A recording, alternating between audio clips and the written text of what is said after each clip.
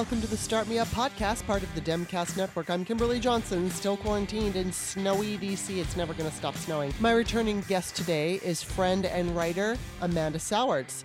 Now, I always try to keep these intros short, so I'm going to be as quick as I can. The Start Me Up podcast is an independent podcast supported by listeners, so thank you. It's woman-run. I don't have corporate backers, and I'm this close to having ads, so stay tuned for that. But it is patrons who keep the show going, and I am grateful. If you enjoyed today's show, please take a look at the About page. Check out some of my past guests. You'll see that I mostly interview or discuss politics with people, but occasionally I interview actors because I used to be one. So if you like the show, please just consider becoming a patron for any dollar amount. You could sign up for $2 and then you can always upgrade later. The way that I do my show, I do 2 free shows for everybody on Monday and Wednesday, and then I do patrons only shows called What's Up with Me, Kimberly Johnson, after my free show.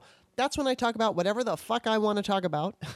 And then occasionally throughout the month, I'm going to be doing patrons only shows with different people. Amanda's going to be one of them, so keep that in mind. But I haven't exactly figured everything out. I talk about that with her when she's on the show, so FYI. Just visit patreon.com/startmeup and you'll find all the tiers. If you sign up, like I said, if you sign up for for $4 or less, you'll just get access to my free shows. If you sign up, and that's a show of support, if you sign up for $5 or more, you'll get access to and delivered to your email box the patrons only shows that I do, the What's Up with Kimberly Johnson, and then any other guests. You can make a one-time donation by checking out the text in the Patreon description of every show. I always include my email address, and you can use that with PayPal.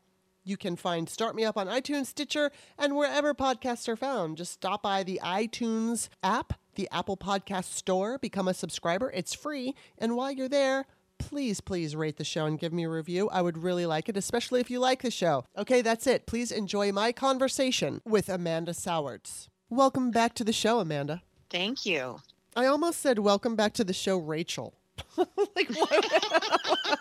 Well, dress for the job you want. That's what I always say.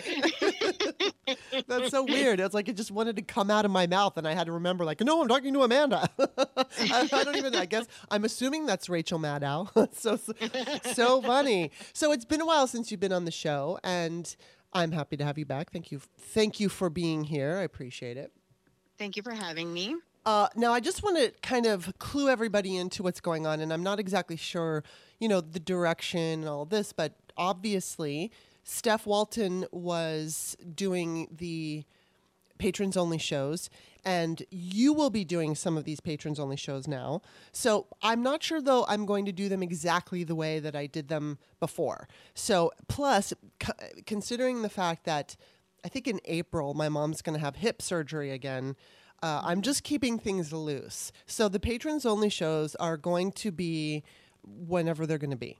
There's not any absolute with it, so just FYI. And, of course, Amanda will be part of that. So anyway, let's get to it. And I wanted to ask you, because I know you've been vaccinated and you've had both of your doses. So I want you to tell everybody your experience. And you had a Pfizer one, right? Yeah, here's the situation. First of all, technically I don't really fall into any of the groups, but I'm a Pfizer lab rat. I volunteered, so I'm part of the trial. Oh, cool. So that's how I ended up. Not only did I end up getting vaccinated, I actually got paid to be vaccinated. All right. But I kind of had to pay for it because every time they vaccinate you, every time you go in, they stick a swab up your nose, which they don't usually do when you go in for the regular vaccination. But essentially I joined the trials back in the summer and got 2 shots immediately and knew almost right away that they were placebos because I just felt nothing. Interesting. Like within 5 minutes, I couldn't even tell you where I got the shot. I thought, oh yeah, placebo.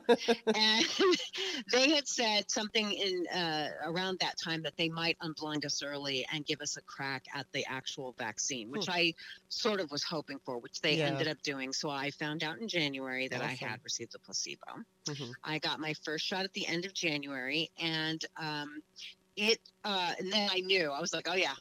now I see the difference. Yeah. Because it, initially, like for the first hour or two, it felt like a regular flu shot, and then There was a minor, like not really a full headache, kind of a like an almost headache. You know, like you feel like I'm about to get a headache. For me, it never blossomed into a headache, but I was exhausted for like 2 days. And that's after the first one? After the first that dose? was my first one. Okay. And I napped. And you know, just FYI, I'm 62, so I'm kind of like in the older crowd, but I was just under the ceiling. Yeah. So I napped and iced my arm, and I was sort of feeling kind of like I was coming down with something, but it never quite happened. Interesting. Okay. And then I felt fine. You know, like it lasted a couple of days, maybe 3 days, 2.5 days of feeling sort of blah. And then I felt fine. The second shot I just got on the 13th of February. And that one was similar. The symptoms didn't last as long. I had a little flare up of an autoimmune condition that I had, but that went away almost immediately. But they say that, I mean, in other words, I felt it was almost exactly the same symptoms. They just didn't last as long. Wow. So basically the reason that you get that second shot isn't like you're still protected after the first shot. They just don't think the immunity lasts as long. Oh, like I that see. second shot is what essentially basically like you go from being immunized to being immunized tenfold. The antibodies replicate like by 10. And that's I think they're saying now that's what protects you somewhat against the mutations. Oh, God, thank you. The South African mutation, there was one in New York. They announced it last night. It's freaking me out. Yeah. Well, yeah, I mean, this is the thing. The quicker that we can get vaccinated, the quicker that this is everything that I'm God knows no doctor, but this is everything that Pfizer is telling us because Pfizer tends to talk because we have to sit in their office for like an hour. We have to sit in the Providence offices for an hour while they get everything together. We hear a lot. We ask a lot of questions, or I ask a lot of questions, and they answer. Pfizer says that is basically their line is as soon as people can get vaccinated, that's when these variants start dying down. Oh, because that's it's good to know. Passing from person to person that allows the virus to mutate. Yeah. The fact that we have let the virus run roughshod with absolutely no check for a year now, going on a year and a half almost, is what's led to these variants. As soon as people can start getting vaccinated, you don't get new variants of smallpox. Right. Exactly. Yeah. Because it's not being passed from person or polio because it's not being passed from person to person. Yeah. So as soon as we can tamp that down, especially with the mRNA vaccines, because the variants are still related to the original vaccine, to the original virus, I mean. Things should hopefully get better and these variants should stop. Oh, my but God. apparently the UK, initially they were saying the UK variant wasn't any more fatal, and now they're saying otherwise. Oh. That if you get it and you're not vaccinated, that it can be more fatal. So, Great. I should have said that to you because you get very upset about these things. I'm sorry. Well, you know what? I mean, I do think I'm one of the safest people in the country, but, I was just reading the other day about how double masking, that like if on the sides, if there's air, you can still breathe. It's like, Jesus Christ, can you just fucking leave me alone? I mean, there's only so much I can do. I wear two masks. The other day, I mean, at first when this was all happening, at first I was just wearing one mask, and then I had these these construction worker glasses that, those plastic ones. And it's driving me nuts because even though I put a little, it looks like a little joint. It's like a little joint under, or on my nose so that the air doesn't come up and fog my glasses. So I was doing two masks and I was just doing the shield, but then it was fogging the shield. Now I'm back to the glasses because the glasses seem to hold that little joint piece of toilet paper, between my mask and my nose. It helps. So it's like I have all this shit on my face. And, I mean, God, seriously, if I get this virus from, going to the store twice a week, and, occasionally I have to go to CVS or something, that's so rare. In fact, my other pharmacy, I can just go outside and he'll walk it out to me. So that's wonderful. But, my father has received his second shot, and basically he described it as feeling hungover. He said, I didn't feel sick.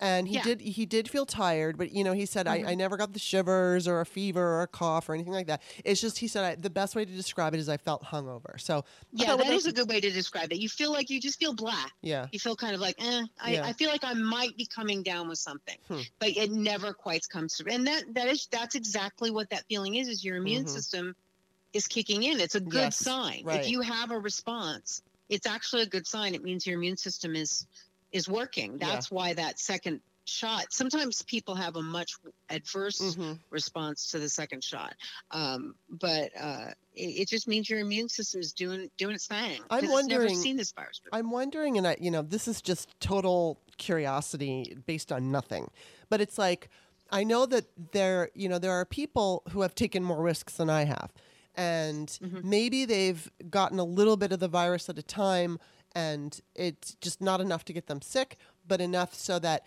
because there are some people who have fevers. They get the full on fever after they've gotten the vaccination. And I just wonder if that's like, if they've had no exposure to it, and they're reacting stronger because, I don't know. I mean, I was like, I wonder if that's the case, but I mean, I don't know. I have no idea. Let me tell you what my friend, the doctor, who works in urgent care and has basically sees and initially, when she first came out here, she was seeing probably 3 to 4 corona cases a day, and she was wearing she's a physician, Yeah. so she was wearing PPE. Yeah. But she said, she believes, and I don't know how much, I mean, this is kind of her jam. So she believes that the small amount of viral load that she was exposed to through the mask Mm-hmm. basically has helped her build up antibodies. Yeah. Now, I don't know. I think everybody's immune system is just different. Mhm. I will also tell you that I get a flu shot every single year. And Yeah. it's not just to protect me from annual flu, it's to protect me from all the flus. Mm-hmm.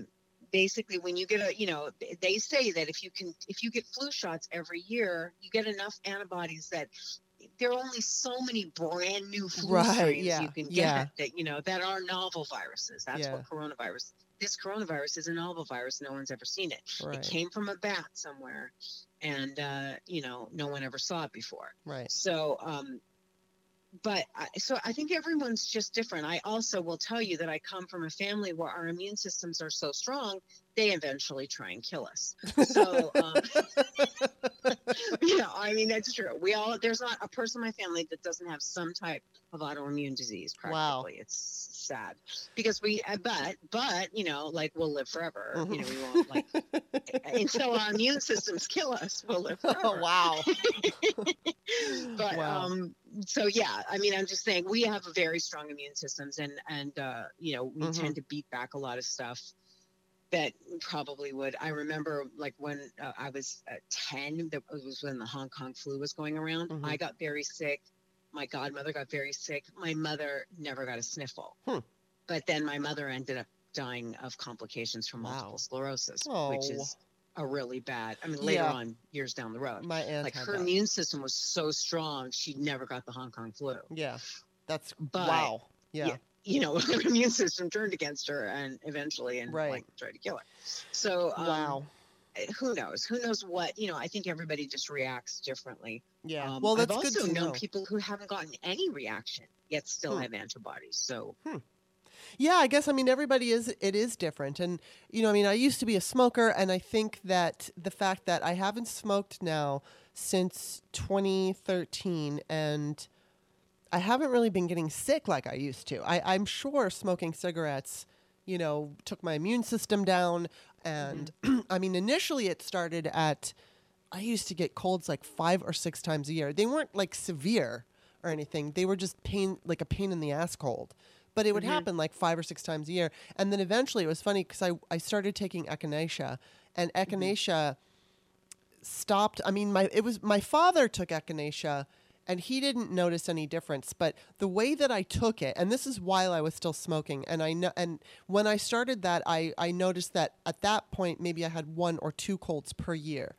But the way that I took it was I would start around September, and maybe take 1 in the morning. And then I would up it in October and maybe take 2 in the morning. And then as cold and flu season really hit in, I would take 2 in the morning and 2 at dinner. And I would go all the way until like February, March.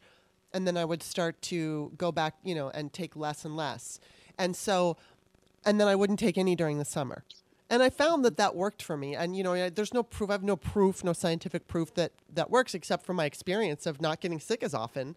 But then, and I've talked about the odorless garlic. I take that. That to me is the most major miracle thing ever. And it started because my friend Sam, I used to write for Liberals Unite, and he had suggested when I would get sick, he was like, you should make garlic soup with like, I don't know, some ridiculous number of garlic cloves. And there's just no fucking way. I was like, I'm not going to eat that much garlic. And so, but I thought, well, maybe if I get, the odorless garlic, and I never can remember the name of it, but it's the one in the green bottle. And you can take it on an empty stomach and you never taste it. So I take a bunch of them and it's like, oh my God, I'm around sick people. I don't get sick. I just don't get cold. So, I mean, I'll take zinc if I feel like I'm getting a cold or something like that, I'll take zinc. But I think like the odorless garlic is, it's like a fucking miracle to me anyway. And I don't even take echinacea anymore. So there's that. But yeah, I mean, I've noticed that I quit smoking, that, I don't really get sick anymore. But I'm wondering, because I have been, and it probably isn't going to happen, but I have been, secluded and basically sequestered for so long, no germs around me. Like, what does that mean now when we go back into the world and we're not masked and everything? Am I going to like get colds palooza?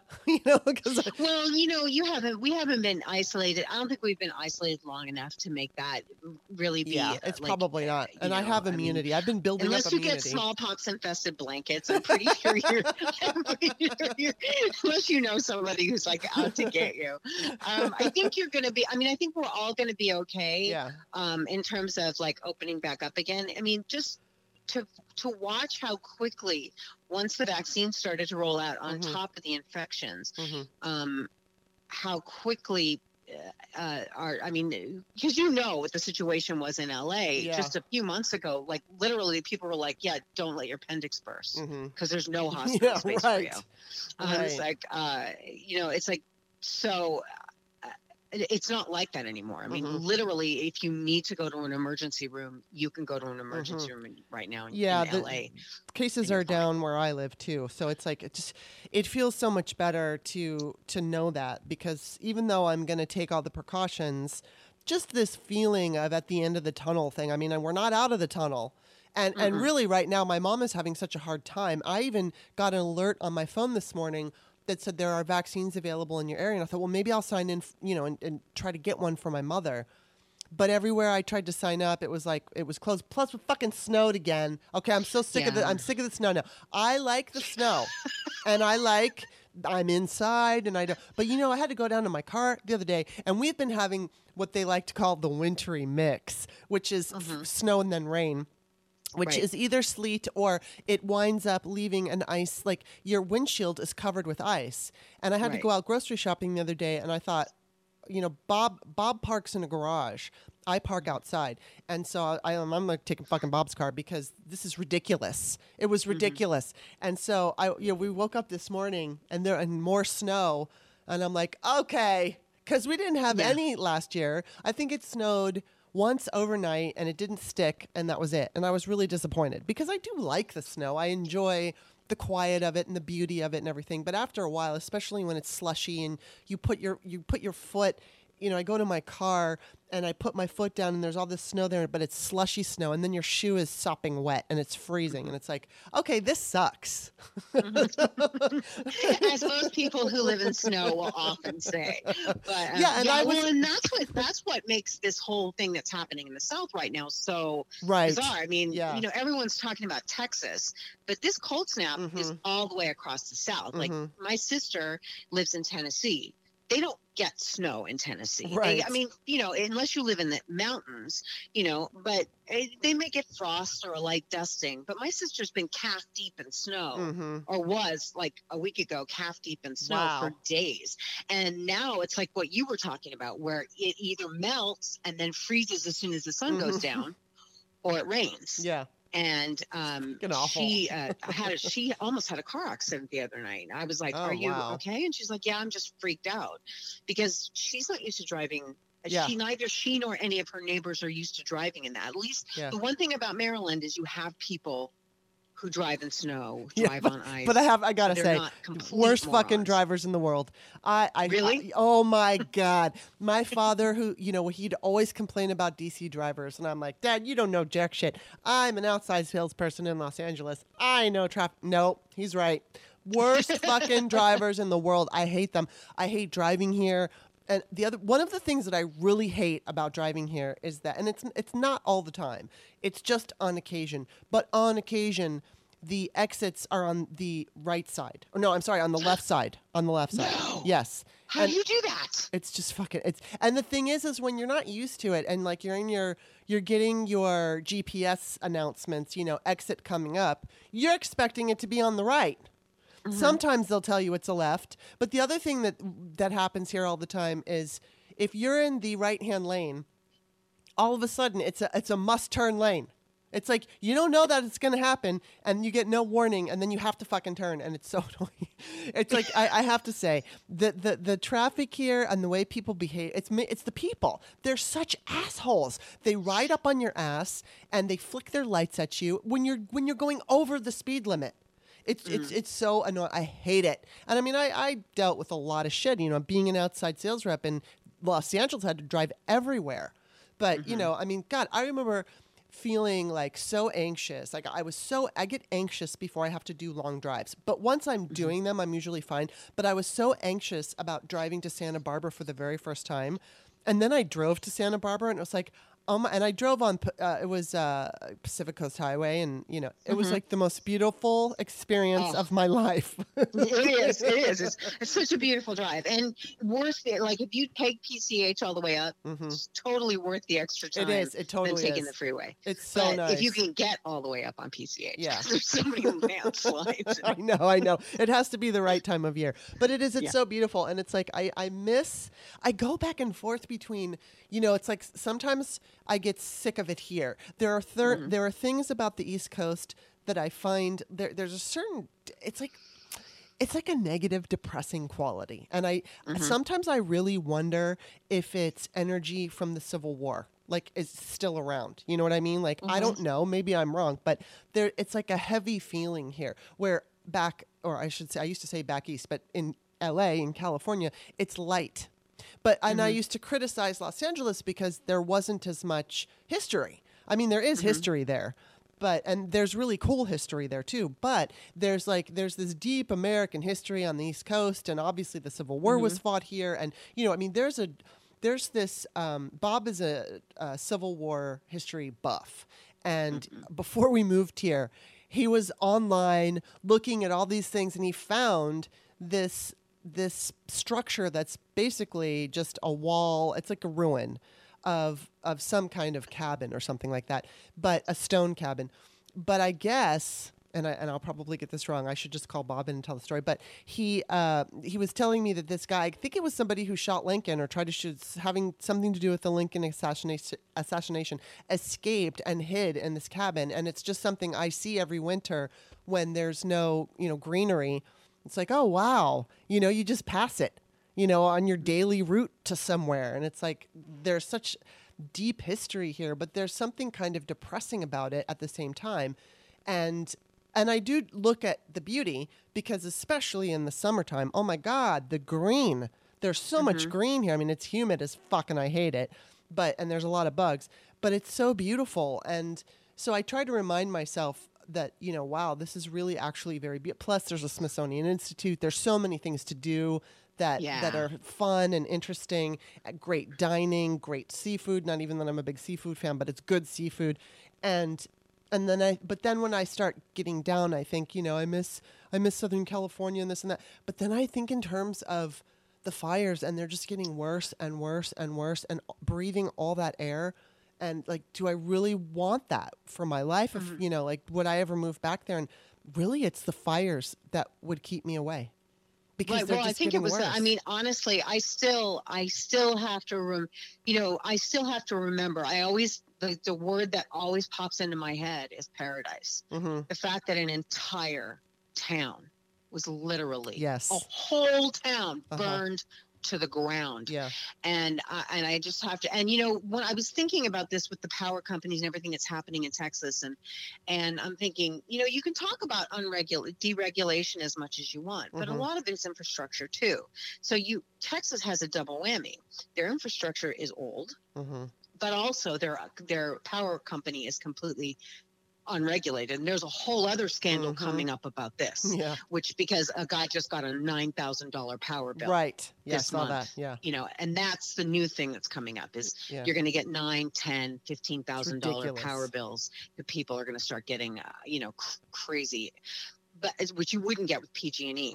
But with PG&E, and even with Southern California Edison down here, like if there's some kind of a weather thing, Southern California Edison doesn't happen with the Department of Water and Power, but Southern California Edison will do what PG&E does, which is to shut off the power so that there are no fires, because our infrastructure, and this is one of the things I'm hoping happens with Build Back Better, with the infrastructure plan, is our infrastructure is already like 25 to 30 years out of date. It was only supposed to last 50 years. And then we were supposed to get on it and upgrade it, and we haven't. So we're dealing with 100-year-old plumbing, 75-year-old electrical works. This is the problem I think Texas is having. This is the example of people, you lived in California, so you hear it. I'm sure you heard it too. People are like, well, we're California, and we're going to we're going to take our money with us. I'm like, no, you're not. You know why? Because Texas. Texas is as close to seceding from the Union as you can secede and still be a part of the United States. And this is what comes at that. Right, exactly. So there you go. And so, no, we're not doing that. We're going to stay here, and we're going to make it work. We're going to make it work because we're family, damn it. You can't divorce your siblings. It's just, there's shit wherever you go. And so you have to deal with whatever shit, but it's like, as much as I don't like this, and I'm going to say I like the snow. But as much as I don't like too much snow or the humidity or whatever, it's like I'm going to take that over breathing in smoke, because right before I left Southern California and moved to Northern California, I was met with the fire in front of my house. And at that time, it was the largest wildfire in California's history. It was called the Station Fire. Now, of course, that's been beaten by other fires since I've left. But it was fucking scary, man. I was getting robocalls letting me know, fortunately, I had somewhere to go. This wealthy woman who I didn't know her very well, but I knew her, and she was a friend of mine, she lived in Beverly Hills, and she offered her house to me with my 2 cats. And so I felt so grateful. But, I would get these calls saying, be prepared, have your car packed up, and be prepared to leave at a moment's notice. And that was frightening. And there was one night when I watched, because there were these mountains across, like I had my whole entire apartment wall was window. And so I was looking out at the San Gabriel Mountains. I was living up in northern Glendale, facing the mountains with a little town, in between. And I figured that the town made me safe, not thinking in terms of, well, if there are 80-mile-an-hour winds, which didn't happen, but that could have, immediately changed everything. But I'd say that fire started, let's say it was like on a Thursday, and it was 106 degrees. And I think it was like 106 degrees consistently for at least 5 days. And the fire was in front of my house, burning on that mountain. And I remember, or it was a hill, but I remember seeing, it was like mountains, low mountains. But I remember seeing that like a portion of the hill was on fire earlier in the day. They had managed it, gotten the fire, was out. And I thought, okay, well, that part of the mountain isn't going to catch fire again because it's already been on fire. It was like 11 o'clock at night. It fucking starts burning again. I'm like, what the hell is this? And it was right before. that's the danger about these wildfires is that you think you've tamped them down, and especially as dry as we are here and have been for 20 years. Yeah. You know, so you have all this undergrowth, and then the fire kind of goes to sleep for a little bit. And the fire department thinks they've tamped it down, and the next thing you know, you do get an 80. It's not like you don't even need an 80-mile-an-hour wind. A 30 will do. Thank you. Right. And exactly. that's not unusual. When these wildfires are burning, to get Santa Ana's and 25 and 30-mile-an-hour winds, especially at night. So what you went through, I remember, because I remember right before you guys moved, I remember thinking that you guys were right in the path of that enormous fire. The one that I think it was the one that burned Paradise, wasn't it? It might have been. I don't remember. Yeah. I don't remember. But I mean, it was just like everything was burning, and PG&E had shut off the power. And I mean, it was just insane. It was just insane. And I thought, this has got to stop. And we've had some fires the last couple of years, but they haven't been quite as big. Malibu's taken a couple of bad hits. Yeah. But I think that we've been pretty lucky. I don't know, although I should say I don't know, because for the last year I've been sitting in a house by myself. It hasn't burned in my apartment, which is surrounded by asphalt concrete. So, I'm sure it's not real at all. Maybe people have been sweeping the forest floor a lot better. Yeah, maybe that's what it is. Maybe they're sweeping the forest floor. Thank God for Trump giving that advice. Oh my God. But speaking of Trump, okay, he's having a shitty day, and it's making me feel good. And I know. I know. All those Supreme Court appointments are not working out the way I think he thought they would. Exactly. I mean, not to say that I'm going to love them moving forward with everything, but so they're like, go ahead and release his taxes. So that's going to be cool. And then, and it happens to be on the same day that Merrick Garland her confirmation hearing started. And then, oh my God, the fucking MyPillow guy is being sued by Dominion voters for $1.3 billion. Billion with a B. I know. And that makes me, honestly, that makes me just anything to shut that guy up. Yes. Because listen, Fox is fed up with him at this point. Although can I just say, this past Sunday freaked me out with the Republicans back on the whole the election was stolen thing. Oh, yeah. And it's like, and I'm like, are you kidding me? Were you not paying attention? I'm a little worried. Kimberly, I'm worried about March 4th. I have no idea what's going to go on March 4th. Yeah. I mean, just in terms of like how people are going to react. Exactly. Like, when Trump doesn't become president again. Or Oath Keepers are planning. Right. They're not all in prison. Well, we're going to have to expect, it's not over. There's definitely going to be, we've got danger spots, and shit's going to go down. It's funny because I don't know why this is happening, but it's been happening a lot with me recently, where I get up in the middle of the night to go to the bathroom or whatever it is, and I feel just sad. And there's no particular reason. And it worries me because, like, I remember when I lived on my own, I would have this recurring dream that I would have to go live with my mother. And it was like a fucking nightmare. I did not want to ever have to, not that I didn't want to live with my mother per se, but who wants to go back and has to live with their parents? And nobody. I made the decision to go back and move, but it was like after years and years and years of having these dreams. And it was always weird because, like, I would have the dream and then I would wake up and maybe go to the bathroom. And I remember I would see in the dark with my very limited -6 vision, which is practically blind. I would see my living room and in silhouette, and I would like feel so, I was afraid I was going to lose it. Or there was just like this weird thing, like, this is my living room and I don't want to lose it. It's mine. And I would feel that way. And then eventually I didn't lose anything. When I chose to move in with my mom, it was right when after the it was the 2008 economic failure happened. And then I moved in about a year later because the company that I was working for, it was, long story, shitty, awful. And I thought, you know what? My mom was, of course, in my ear. You'll love it up here. You'll love it up here. She wanted me to move up there. So I had that. Plus, I was thinking, I can just start my life over. I'll get a sales job up there and I'll basically get my own place and, and that'll be that. And of course it didn't turn out that way. My mom and I put out a book and then it led me to the direction I'm in now. So, but when I did move in with her, I mean, I had money, I had a good amount of money in my savings and I, chose to live there. It wasn't something like I was forced to live there because I lost my job and everything. In fact, they didn't want me to quit. They were so awful. I hated them so much, but they didn't want me to quit. And they were trying to figure out any way for some reason to keep me. And I think it's because they didn't want to pay unemployment, which wouldn't that be less than paying a salary? But anyway, so I when I did leave, but I had these dreams for all these years. And then it came to be.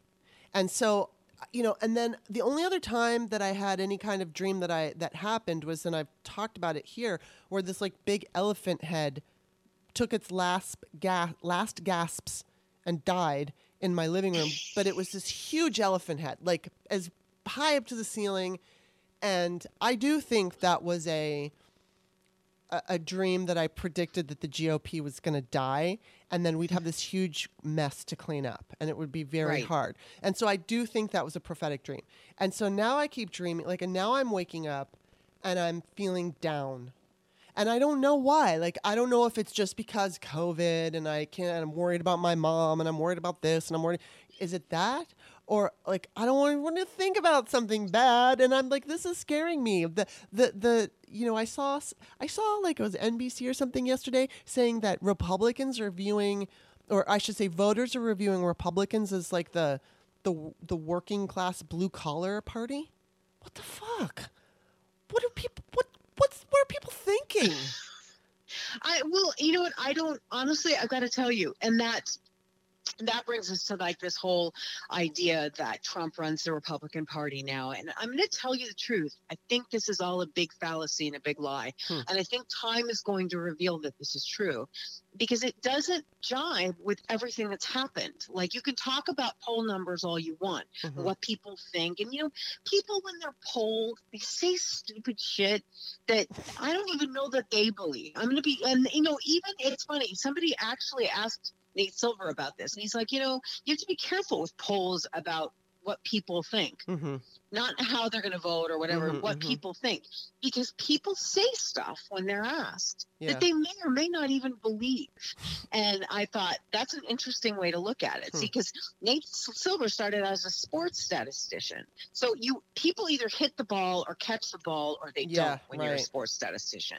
When you move into politics, it becomes, and you're dealing with forecasting, it becomes a whole different ballgame. Yeah. You should pardon the expression. But I believe that this whole idea that they cannot win without Trump, that what Lindsey Graham said, well, I know he's hard to handle, but hard to handle? He told him with a chainsaw. I mean, look what happened in the Georgia. They were counting on him in those Georgia runoffs. Yeah. And he was so busy being butthurt over not winning that I think he tanked them. And those people that voted for Trump do not turn out for elections where Trump is not on the ballot. Look, he's only ever won one election. He's never won the popular vote. And if you look at his stats while he was president, his approval rating never hit 50. That's true. So, I mean, it's like, and he has never really been great for down ballot candidates. No, ever. He hasn't. No. So I'm not sure what Lindsey Graham is looking at here, but he's nuts. Those people are not turning out for Josh Hawley. They are not turning out for Ted Cruz. I promise you. They didn't even, I will tell you, a lot of those people that were arrested at the Capitol didn't even turn out for Donald Trump. I know. Didn't even vote in November 2020. Fucking idiots. I know. And so that's the part that it's like, why are you still catering to this guy? You had the opportunity to convict him on impeachment, get him out of your party, get the tumor out and heal before the midterms. I mean, I'm not complaining because honestly, if they turn Trump loose in 2022, I think we'll get this. I think we'll get a nice sound majority in the Senate. Yeah, you know what? You say that, and it totally makes sense because if you think about it, and I will maintain that. Okay, yes, we've got to credit all the grassroots organizers, we've got to credit Stacey Abrams. They did phenomenal jobs of making sure people voted. But Trump also was a great motivator. He got people to show up throughout the entire presidency in every single election. So, and it was, and the people that we want, the Democrats. So, I mean, I think the 2018 midterms that was like a general election turnout. So, right. and we know that most of the time that doesn't happen. Although I do want to throw this in here. I wish I could remember the guy's name, but there's a guy who is running against Lauren Boebert, and he's like, I'm a Democrat, I'm running against Lauren Boebert, but I guess he has ties to Blackwater, Eric Prince and Blackwater, and so I want to caution all of the Democrats and the liberals. This is going to be something I'm going to be pounding now. Democrats and liberal people, progressive people, we love to love the stars. We love the people who say what we want to hear. Now, I'm going to include somebody like Rick Wilson from the Lincoln Project, and and I'm going to go with Amy Siskind because I've talked about this before, and I'll be as brief as I can, but not only did Amy Siskind support Sarah Palin because after Barack Obama was the nominee, she pushed for Sarah Palin. People are saying that she's, then she became part of the resistance when Trump was the president.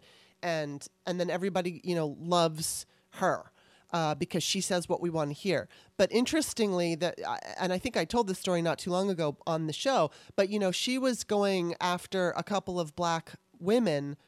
I don't know when this was, probably in 2018. She was being rude and attacking them and, I don't know, spreading disinformation, whatever it was. I can't remember.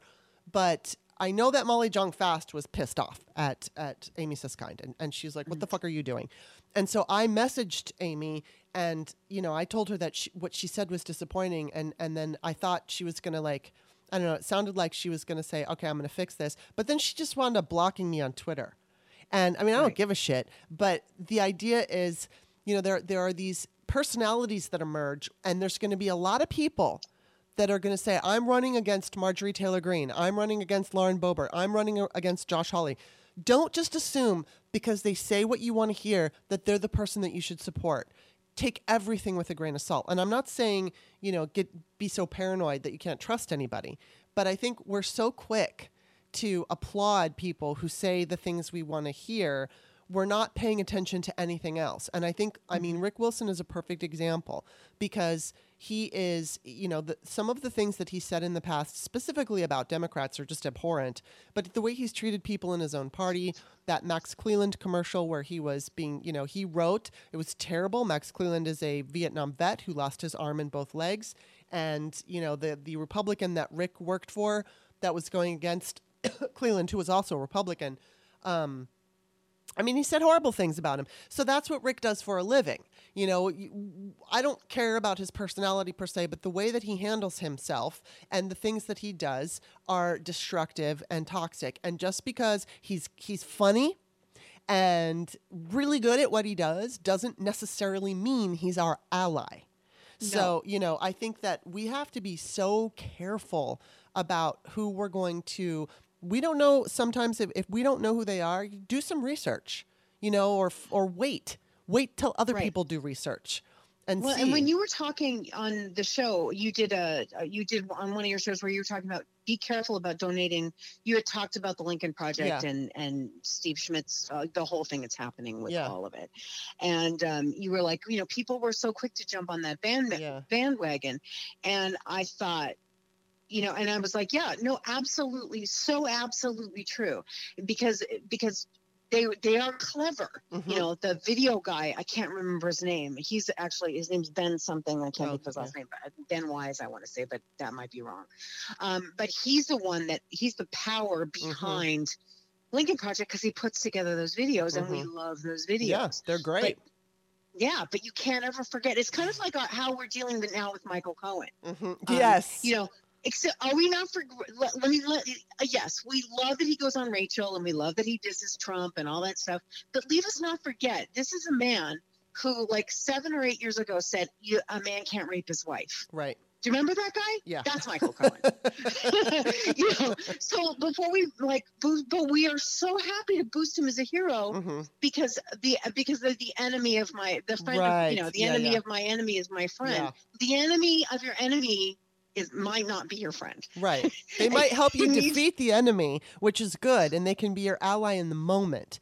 But then, we're going to have all these people coming up who say, I'm a Democrat and I'm running against so-and-so. And for all we know, they could be a fucking Republican, right. In sheep's clothing or whatever, wolf in sheep's clothing. So we just have to be careful of that. And I want everybody to keep that in mind. And the other thing I wanted to, on this line, I kind of wanted to talk about, and again, I think this is going to be something I'm bringing up a lot, where I saw an episode of MASH the other night, and I've been trying to, or I think like every night when I watch the news, and I call it my after dinner Twitter, when my mind is working overtime and I'm looking at, listening to whatever I'm watching, whether it's Joy Reid or Chris Hayes or whatever, Rachel Maddow. And I think that so much of, we're always letting the conservatives in this country, which, conservative, I say loosely just because, right-wing extremists is what I really mean. We allow the right-wing extremists to control the narrative, whether we have power or they have power. So right now, while Democrats are in power, the right wing is still dominating the narrative. And part of that has to do with the 24-hour news cable cycle where, what gets ratings. And so there's nothing I can necessarily do about that. I can bitch and complain.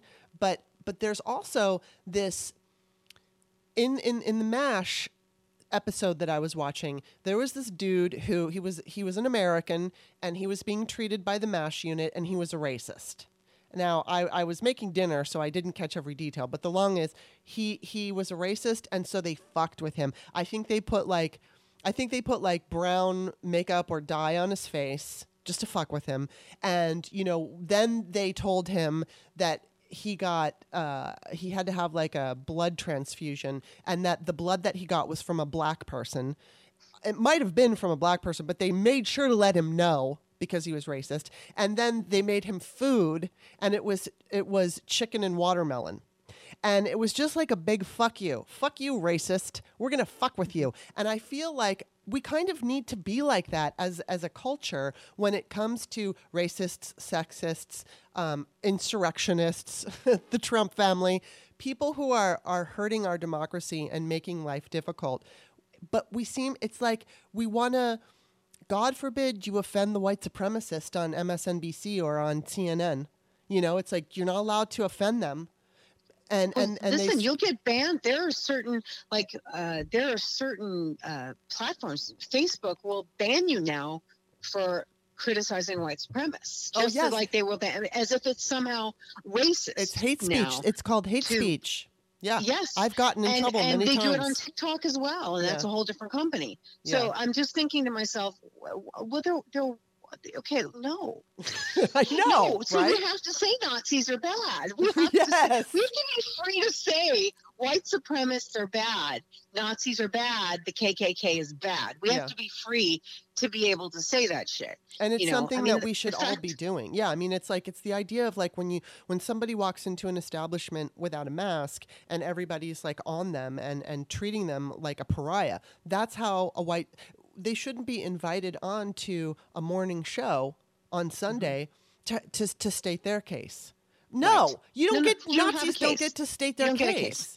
But we're letting them. And that's what's really scary is that as a culture, we're accepting them. And I understand that cable news, and I don't like it, and I don't think it's right, but I get that cable news is bottom line is the dollar. And then not only that, you have people within that industry who are either complicit or part of it. They're part of the white supremacy, and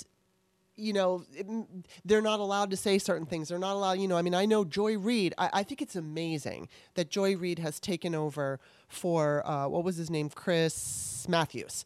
Right. I'm so grateful that it was her because she spends a lot of time talking about diversity and things that, she has guests on, people of color that Chris Matthews never would have had on. So I'm so grateful that she's the one who did it and took over that spot. But it's like I know she's probably stuck where she can't do certain things. And I'm sure that she would want to, things that she wants to say, but MSNBC has her under a contract and tells her you can't say this and you can't. And you know what? Out of all of them, I prefer MSNBC, and the reason why is because, and I always listen to them when they're telling a story, whether it's a guest or the host, they are reasonable.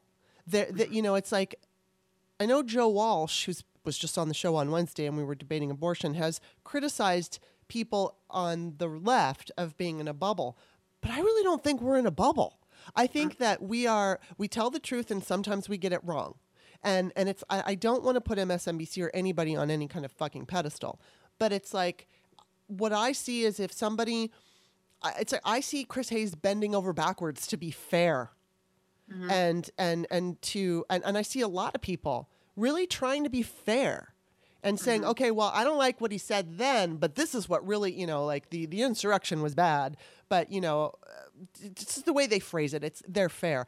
They're not fucking fair on Fox, and forget OAN and Fox News. Newsmax. Mm-hmm. But I don't think that they're in a bubble, but I do think that they have to follow certain rules that maybe kind of silences them in areas where they would rather say something else, but they can't. And, of course, that's natural. But I think the bigger picture, though, is that there are too many shows, whether it's on CNN or MSNBC, that allow these white supremacists to come on and spew a bunch of bullshit. And like Chuck Todd, he just accepts it. He doesn't challenge them. He doesn't. Occasionally he'll come back with a, hey, wait a minute. But most of the time he just lets it hang there. And he never mm-hmm. he never says anything. As if this is my issue. And I think this is where we kind of went wrong, decades ago, mm-hmm. and was really kind of screwed us over. And actually, I remember having this conversation with you in 2010. This exact same conversation. Oh my God, I'm getting a flashback now. Where we were talking about the upcoming midterms in 2010 mm-hmm. after the ACA. Where it was bothering both of us, the fact that they were doing the false equivalent. Well, right. Here's a guy who thinks that everybody's entitled to health care. Mm-hmm. And here's a woman who thinks that Barack Obama was born in right. in Kenya. It's like, okay, no, they're not the same. No. They're not the same. One person has an opinion that mm-hmm. you may or may not agree with. The other person is nuts. It's nuts. And we have to start calling nuts. We, there is no pizza parlor in the Midwest with a basement where people are worshiping Satan and eating babies. That's not happening, and we're not going to pretend like it is. Yeah. The thing about the Democratic Party, and I'm not sure how Jamie Harrison is going to handle all of this. Mm-hmm. There's so much that we need to fix, and we can't just rely on Republicans continuously these days shooting themselves in the foot. Like, for example, Marjorie Taylor Greene didn't necessarily win her mm-hmm. seat because she was everything that she ran unopposed. Mm-hmm. Yeah, right. Exactly. She ran unopposed. So what were people in her district in Georgia supposed to do? Mm-hmm. Now, they probably would have voted for the Republican anyway, mm-hmm. but there was absolutely no choice. Mm-hmm. And so we need to look at that. I mean, she's one example, and mm-hmm. she's, yes, an extreme example. But I think that one of the things that's starting to change, and I think started to change in 2018, which is one of my examples of why I think the Republican Party is not necessarily successful unless you have a Trump, mm-hmm. a person named Trump on the ballot, is that in 2018 things started to change. It wasn't just a reaction against Trump. It was, but a lot of people started to run. A lot of those freshman congresswomen mm-hmm. never ran for anything else. Yeah. This was their very first campaign. Yeah, it was AOC's very first campaign. Yeah. All of them. So they were inspired to run, mm-hmm. and that's what I think. Where I think as Democrats. We need new blood. Mm-hmm. We need women in particular. Mm-hmm. We need women of color, mm-hmm. especially, mm-hmm.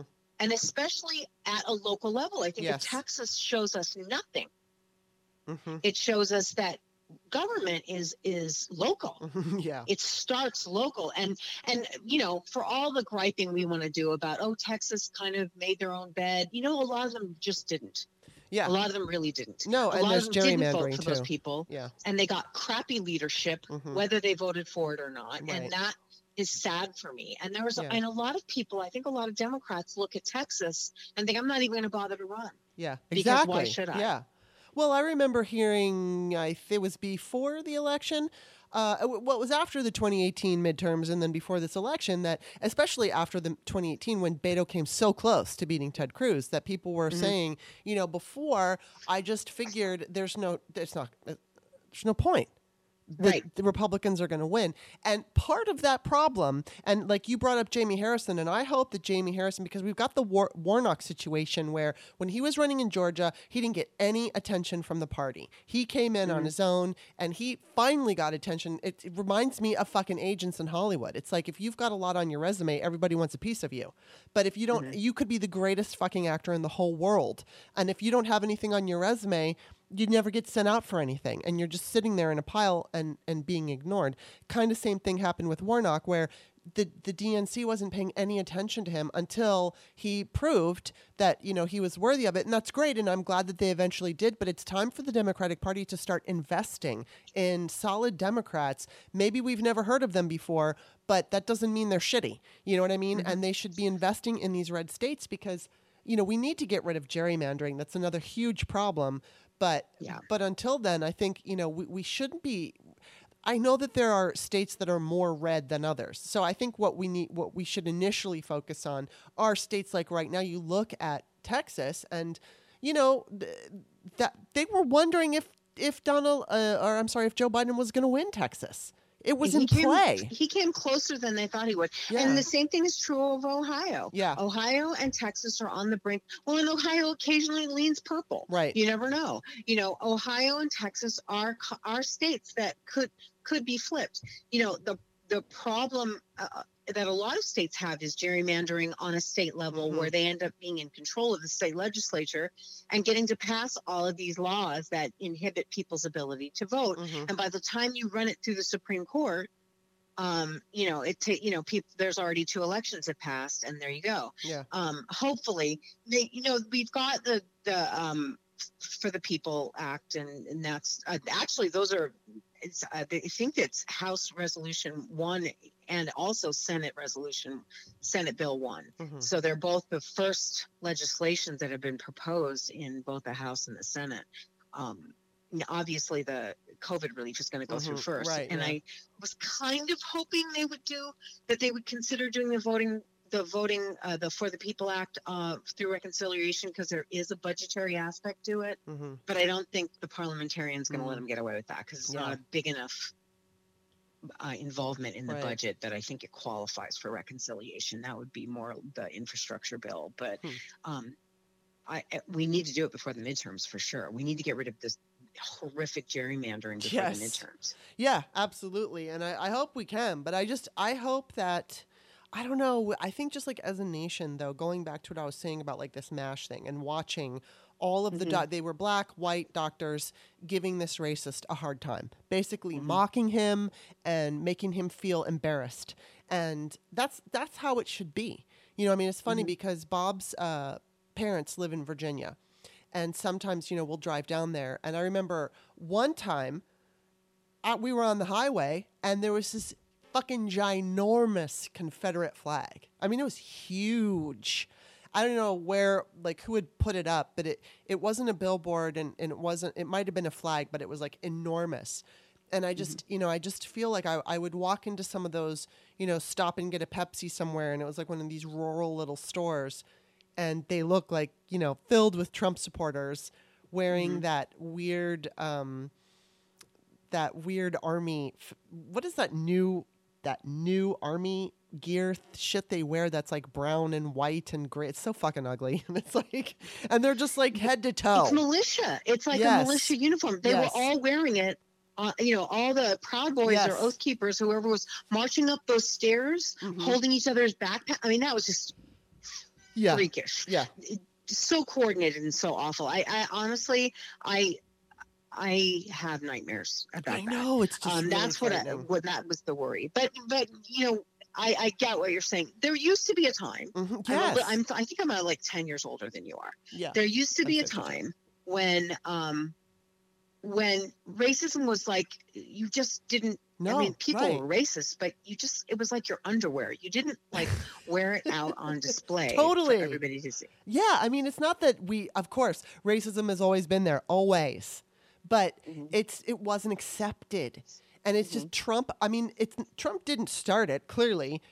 I think, it got worse with Obama because the racists lost their fucking minds when a black person became the president of the United States, and it just made them crazy, and they behaved that way, and they would hang nooses. I mean, I remember writing a story on some guy in a red state, putting up it was a noose, and there was a watermelon in it, and there was like a black trench coat or something. And, I mean, it was like, this wasn't happening before Obama. It just wasn't. There were racists before Obama, but they didn't feel emboldened.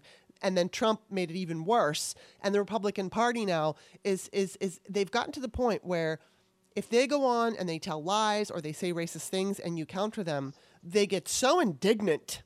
And the thing is that the liberals can't say, oh, well, I'm sorry. No, you're a racist. You're lying. You can't be on my show. Yes. We're calling you a liar and we're calling you a racist. Hey, it's like my favorite line of any campaign is like, I'm not calling you a racist. Racists are calling you racist. Right. It's like, if the racists think you're racist, it Yeah. doesn't matter what I call you. Right. Racists have picked you. The white supremacists have picked you.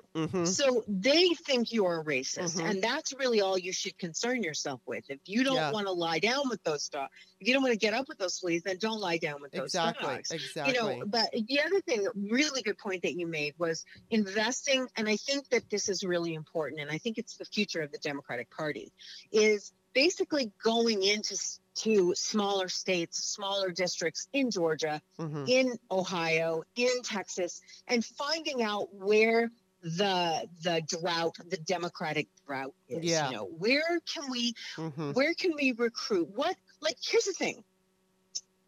Let's just say that you're an activist woman who feels like she has no voice, and you live in Waco, Texas, or whatever, and somebody, just outside of Waco, Texas, and somebody comes to you and says, "Hey, we have this candidate, this Republican candidate. He's running unopposed. We'll back you as the Democratic Party." And you can run against him. Yeah, you'll probably lose. There's every chance in the world you lose, but what if you got to lose? Yeah. It's not like it's your money. Right. Exactly. And if we start, I believe, if you give people, especially, that 33,000 people defected from the Republican Party between January 7th and February 7th. Interesting. 33,000 as opposed to 3,000 Democrats. Right. It was in direct response to I don't think that Republicans are as happy about this, about the insurrection, about the results of the impeachment that Republicans think they are. Right. They're so out of touch, and 71% of even Republicans think that the COVID relief bill is a good idea, but try and get a Republican on board to vote for it. Right.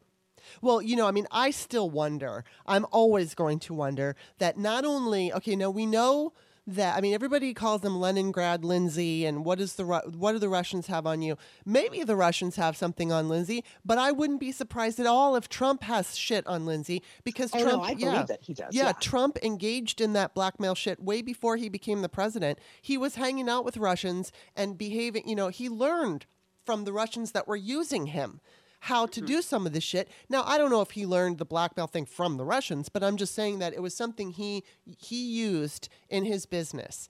And Noel Kasler was on my show talking about, I think, I imagine that I saw somebody in a thread talk about this on Twitter, but then Noel Kasler said that there was some kind of, like with the Epstein thing, where Epstein would invite all these rich people over and then send them off into a room with the girl, which we know is true now because fucking whatever her name is, Ghislaine, Ghislaine, said that there was video of Trump and of Clinton, and that somebody had said something along the lines of that there were cameras all over the place. So it's like there's hidden cameras there. You send a wealthy man into a room with an underage girl, boom, you've got him, and you own the guy. So I'm sure that, you know, when Trump, whether it was before or when he became president, it's like, go get the fucking dirt. And, you know, there's dirt on Lindsey Graham. And, you know, I never want to say, even though everybody else is saying it, it's not that he's gay. Who gives a shit he's gay? But, you know, I'll just say it. There is a rumor out there, and I've seen it in comments on Twitter from people I don't even know. But there's a rumor that he paid underage escorts back in the day in D.C., male escorts. So, you know, nobody gives a shit if the dude is gay. No one cares. It's just, you know, if they're underage, that's different. And frankly, I don't even care if he paid an escort. I really don't care. I don't, you know, I mean, obviously if a liberal person were caught doing something like that, I think that we would have a problem with them as a senator or something. But really, in the end, I don't give a shit what you do with your sex life. Stay away from the kids. But do whatever you want with your sex life as long as it's consensual and fine. But, you know, I think that probably is what Lindsey Graham is freaking out about. If there is really something on him, or money laundering, if he's involved in any kind of money laundering scheme. I know that the Russians have given the Republicans money. And I'm sure the Russians also have, you know, evidently they've been after Trump for 40 years. If they've been after Trump, they've been after all kinds of Republicans. And the thing is Republicans most of them are fucking greedy. And so you don't have, it doesn't take much to be able to blackmail them. And I mean, Democrats can be blackmailed too, but it just depends on how greedy you are and how much you're willing to risk. And I think Republicans are a little bit more brazen and a lot more greedy. And so I think there's a lot of them that's like, you know, whether or not they're reading the room, I think what they're reading is their own worry about, is this going to be outed? Am I going to be outed? Is this secret about me cheating on my wife or whatever it is that, you know, Trump or whoever has on them? I think that's why they're going along with it because, boy, Lindsey Graham sure did a 180 real fast in his opinion of Trump. Well, but it has to be something with Lindsey. It has to be something you can't come back from. Because honestly, you would just do your mea culpa and get it over with. Like I mean, the fact is, people in his home state love him. In South Carolina, just love him. Yeah. If he came out as gay, no one would care. No one would care. He'd still get reelected. Yeah. It's not that. It's something else. And I'm not even going to speculate about what it is, but it has to be bad enough that it did turn him as a, you know, 180, completely a 180, because now he's saying he never said any of those things, and we have him on TV saying those things, you know. So, you know, that Trump was a racist, race baiting, something bigot. But we have him on tape saying that. Yeah. And that's like gold, you know. Exactly. And saying wonderful things about Joe Biden, and that's right. Like gold. Exactly. But, you know, the part that kills me is that they're back. Like, we just spent a week watching this horrific tape based that was the fans of which were flamed by this lie. And here they are back on the Sunday talk shows telling the lie. Ron Johnson, Lindsey Graham, all these people getting up there, John Cornyn telling these lies all over again. Like somehow it's a whole new thing, you know. It's like, oh, you know, we're going back to talking about that because why? Because there can't be another insurrection, you know. And like I said, March 4th is coming. I have no idea what is going to happen with March 4th. That's definitely keeping your eye. So basically on March 4th, isn't that when QAnon thinks that Trump is going to become president? Trump's going to come back, right? That Joe Biden will be arrested, publicly executed. They do believe this. They've said this, that he'll be arrested, immediately executed, and that Donald Trump will be, and I don't think they've said crowned, but that's what they're talking about, you know, that he'll resume being president again. You know, I'm interested in, I'm kind of, I'll say this out loud just so that it's sort of out in the ether. The CPAC starts on the 25th. And Trump is supposed to speak, and I'm sort of on the fence as to how he's going to handle that. It could go one of two ways. Either he's going to stick to the script, which you know they want him to do, and just be very sane and reasonable and rational, But he's been muzzled. Yes. I don't think they're going to be able to keep him on a script to save their lives. And I'm a little kind of excited about it. I want to see where it's going to go. Yeah, now that you say that, it's like, oh God, that's so true. That's so interesting. He could stick to the script, or a table could get flipped. We just don't know. And I think we're all looking forward to a table flipping. Although God only knows what he's going to tell people. Like because what he could tell them, mixed with March 4th, God only knows. The Federal Reserve or whatever it's called has to be on alert, high alert. What is it? The Federal Reserve. What am I thinking of? Why can I never? My mind is so shot. I swear to God. Anyway, you know what I mean. Like, all been stuck inside. Yes, it is. But I want to ask you. The last thing I want to bring up, unless you have something else, did you watch the Alan Farrow thing last night? I'm having a really hard time with that. In what way? Can't. I mean, just it's very triggering. The whole story is very triggering. And I've never even been sexually abused. Right. But the whole men lying or false accusation thing, I'm going to watch it, but I just couldn't do it last night. Yeah. I hear it's interesting, but a lot of people, it's getting a lot of mixed reviews from people who are like, no, he's right. No, she's right. No, she's telling the truth. No, a woman should be believed. And it's like, it's just so crazy right now. I will say, before this came out, I remember watching Mia being interviewed somewhere talking about these photos that he had left of Soon Yi. And last night she described them. Basically, she goes, it's not like it was Playboy. It was like Hustler. And this is when Soon Yi was of age. I think she was a freshman in college or something like that. But that was never disputed. And even last night when they brought it up, nobody disputed that. There was Ronan. Ronan talked about it. So did Dylan. And the thing is that all the kids in that family were happy. Mia, according to those children, was a very good mother. Now, Soon Yi was clearly singled out by Woody. And what was interesting with Dylan, that she was talking last night, I mean, she didn't get into any of, other than thumb, like he asked her to suck his thumb and directed her on how to move her tongue. And we learned, I've heard this before, that I can't remember the phrase that was used, but it was something like intense affection, or it was inappropriate intensity with affection, or something along those lines. I heard the hardest thing about this documentary to see, which hasn't been aired yet, is that video that Mia took of Dylan when she was young, describing whatever happened. Now, I mean, I think the fact that the entire family was like, yeah, those pictures existed, and nobody's denied them, that in and of itself, forget Dylan, which nobody should forget Dylan, but just take Dylan out of this picture right now. And he was a father figure to Soon Yi. Exactly. And that's where it comes down to. It's like that he cannot deny. Yeah. And he cannot deny the fact that she's saying shit about Mia right now. I think because Dylan said last night when she learned about those photographs, Mia told her, okay, he's taken some pictures of Soon Yi and they're bad and this and that. Dylan thought, oh, then I'm not the only one. So you know that Claudia Previn, that Andre Previn's oldest daughter, is a friend of mine. And who's Claudia Previn? Andre Previn's oldest daughter. Okay, well, who's Andre then? Andre Previn was married to Mia Farrow. Okay. Soon Yi Previn was Soon Yi's last name was Previn. She was adopted. Oh, interesting. Okay, I didn't know that.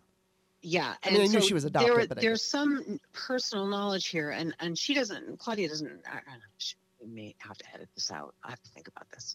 Maybe should I talk about this? But in any case, basically, what she basically says is similar to what you were saying. Is that the kind of rift that existed? Yeah. It didn't exist before. He was a disruptive influence. Yes, and the thing is that, while Soon Yi was of age when she made these choices, she was a little girl with Woody Allen around. And when Dylan said, oh, it wasn't only me, you don't know, because now Soon Yi is saying negative things about Mia, yet none of the other children are. Mia fucking adopted everybody. She adopted everybody. She's like fucking Earth Mother. And, aside from wanting to believe women, I mean, her story is very compelling, and I believe Dylan too. But here's the thing for me is, I mean, I when I heard the Soon-Yi thing, that was all I needed to hear. I don't care how old she was. I don't care that she wasn't 15 and that she was 18 or 19. It's disgusting. And he left it out for her to find. And the thing that bothers me more than anything is the story we've heard a million fucking times where and it's not just white because it happened with Cosby, but it's like people knew, people understood that this guy was a terrible guy, and they're like, I love Woody, I'll always work with Woody. Even Diane Keaton came out after he's married to fucking his girlfriend's daughter. And I love Diane Keaton, but she defended him. And there have been other young female ingenues who are so fucking happy that they got a part in a Woody Allen movie. And I thought to myself when I was younger and I learned this, would I be able to overlook that and take this could make my career. Being in a Woody Allen movie could make my career, but he fucked his girlfriend's daughter and I can't. I would never be able to do that. No. And, it's interesting because, I've often asked people, I'm like, people are like, well, there's never been any proof and blah, blah, blah. I'm like, the only proof is Dylan's word. And by the way, what possible gain would she have in coming out and being as public about it? That would be my question. I'm not saying she doesn't have a gain or that she's not a storyteller or whatever. I haven't even seen the documentary yet, but I will also tell you, there's no percentage in it for her.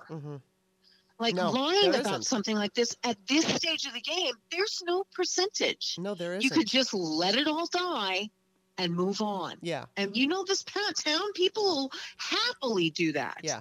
But it's sort of like what you were saying. It doesn't matter. She was a child. Soon-Yi was still a child around him. And it doesn't matter how long he waited to. And by the way, some people call that grooming. Yeah, exactly. That's what he did. He groomed her. Name for that, and it could be grooming. Well, and the fact is that the other Ronan was talking about it, and every time there was a party, Woody was just Dylan's shadow. He would just stare at her, and there's fucking video of it. You could just, it's like many times, and it wasn't just one person confirming this. It was multiple people who lived in the house who found that Dylan would crawl into bed with Woody, and she would be wearing her underwear, and he was wearing his underwear, and he would wrap himself around her in a way like, it's like somebody could say, oh, that's affection. If my father ever did that to me, I would have been so fucking freaked out. I never, ever laid down with my father and had like a very intimate, affectionate cuddle. I mean, when I was a little girl, my dad used to scratch my back. And, and he'd want me to scratch his back because he liked having his back scratched. But there was nothing inappropriate about it. It wasn't weird. It didn't make me feel weird. And everyone was clothed at the time. And everybody had clothes on. And, my father never I was really fortunate as a little girl because I was never made to feel uncomfortable by any man. There were a few men that were weird and, but I never felt threatened. I never felt that there was I was at risk. And so, and I was the little kid who was kind of afraid of things. So that would have fucking just freaked me out so hard. But, I know that it's so prevalent. There's so many people who are molested by people they know and love. And I'm so grateful that never happened to me. But I just, think in terms of the way they were explaining Woody's behavior. And, and Dylan was talking about how aside from, she hasn't talked about any sexual inappropriateness at this point. What she talks about is just never letting her out of his sights, always being there constantly. And it was like and this is not disputed either, because Woody went to therapy for this, and that's when they determined that he was inappropriately intense with her. But it was because people had witnessed it. A famous psychologist called Mia Farrow and she's like, look, the way that he's behaving with Dylan, there's something inappropriate about it. So that was what made Mia decide to send them to a therapist, and he agreed. And he went to this, and that's what the therapist determined. And, Mia was just struggling in her mind because it's like, why? She even blamed, she's like, I'm the one who brought him into all of this, so it's my fault. Right. But, she tried so hard to say, well, maybe, he just loves her so hard and he's just never been around kids and he's not used to, what's right. And it's like she was just trying to make excuses because she just didn't know how to deal with it. And it wasn't so but all of a sudden, Dylan becomes this child who's hiding. She would hide from him and he would want her to come out and, if she were with other people, he would be like, come on. And she's like, no. And she tried to push him away and he just wouldn't let up. And it was so creepy. And, again, for me, it's the idea that we put these, I remember when Cosby was first accused, if you had the fucking audacity to tweet about it, you would get eaten up. You were, men would come to his defense so quickly, women too, but really men, because women will hold up the patriarchy, they'll hold up pedophiles and all of it if for some reason, whether it's they gain from it or if they can't deal with admitting it. And so the same thing happened when Michael Jackson, when those two guys were interviewed by Oprah, if you thought that he was guilty and you said that on Twitter or someplace, oh my God, the swarm of angriness and hate. And it's like, what about for these poor kids who are getting fucking abused, and these men who have tons of influence and power and money, they're being protected, and I'm so fucking sick of it. And it's like, I see people, there's two sides to the story. No, there's really not. When he took fucking hustler pictures of his girlfriend's daughter and then married her and groomed her. He absolutely groomed her. And so it makes me sick, and I can't watch his movies anymore. And it's really sad because I used to love them when I lived in Russia. We would get movies sent to us all the time, and that was it saved us because Russian television sucked, and especially in Soviet Russia. So I mean, we would get these Betamax tapes, and I mean, I think I watched the movie Sleeper like 150 fucking times. I watched. I love that. Yeah, I love Take the Money and Run. Take the Money and Run was one of my favorite movies, and to this day, there's still moments where I'll see a picture, like a still shot from Take the Money and Run. Bullets Over Broadway had me in stitches, and that was like right before all this came in. I'm like, does this mean I can't like Bullets Over Broadway anymore? I think it kind of does. It does, because you know what, one of my favorite films of his was Husbands and Wives, but it's so sickening because his obsession with the college student Juliette Lewis, I mean, it's playing out. Like real life was playing out in that movie, and it was so Mariel gross. Hemingway, was it Manhattan? Yes. Mariel Hemingway. Yes, and she was supposed to be 16 years old in the movie. Mm-hmm. Yeah. Ew. Yeah, exactly. And I mean, he is obsessed with sex and death. I mean, that's very clear. I mean, he had in the movie Sleeper, there was the orgasmatron where you walk into that. Like it looked like a phone booth or something. And you'd hear them go, and then they'd have like their orgasm. And it sucks because I grew up with Woody Allen. I loved his movies and I loved Love and Death. I remember there was a line in Love and Death when this woman says, you to him, you are a very good lover. And he said, I know, I practice a lot when I'm alone. And, it's like... I know. Actually, Love and Death was very funny too, because, that was when the Bergman movies were like huge. Yes. And it was such a pitch perfect parody. Yes. This is the part that kills me and the same thing with Cosby. My pastor just passed away in November, and he actually used to be an actor, and he had a recurring role on the Cosby Show. Wow. He played in the last season of the Cosby Show. He played Dabney, or Dabness, who was Vanessa's fiance. Yes. And we were showing clips and it was the only reason we would have showed clips is because we want to see Bill in action again. Mm-hmm. But I thought about it. It made me really sad that we can't love. That was a great freaking show. It was. And he ruined it for all of us. He did. I can't watch it anymore. And I loved that show. I absolutely loved it. I love, what's the first, the little girl, the first one, because there was Olivia. Not Raven. Not I know Raven. you're talking about Keisha Knight Pullum. Yeah, but what was her name on the show? I can't Rudy. remember.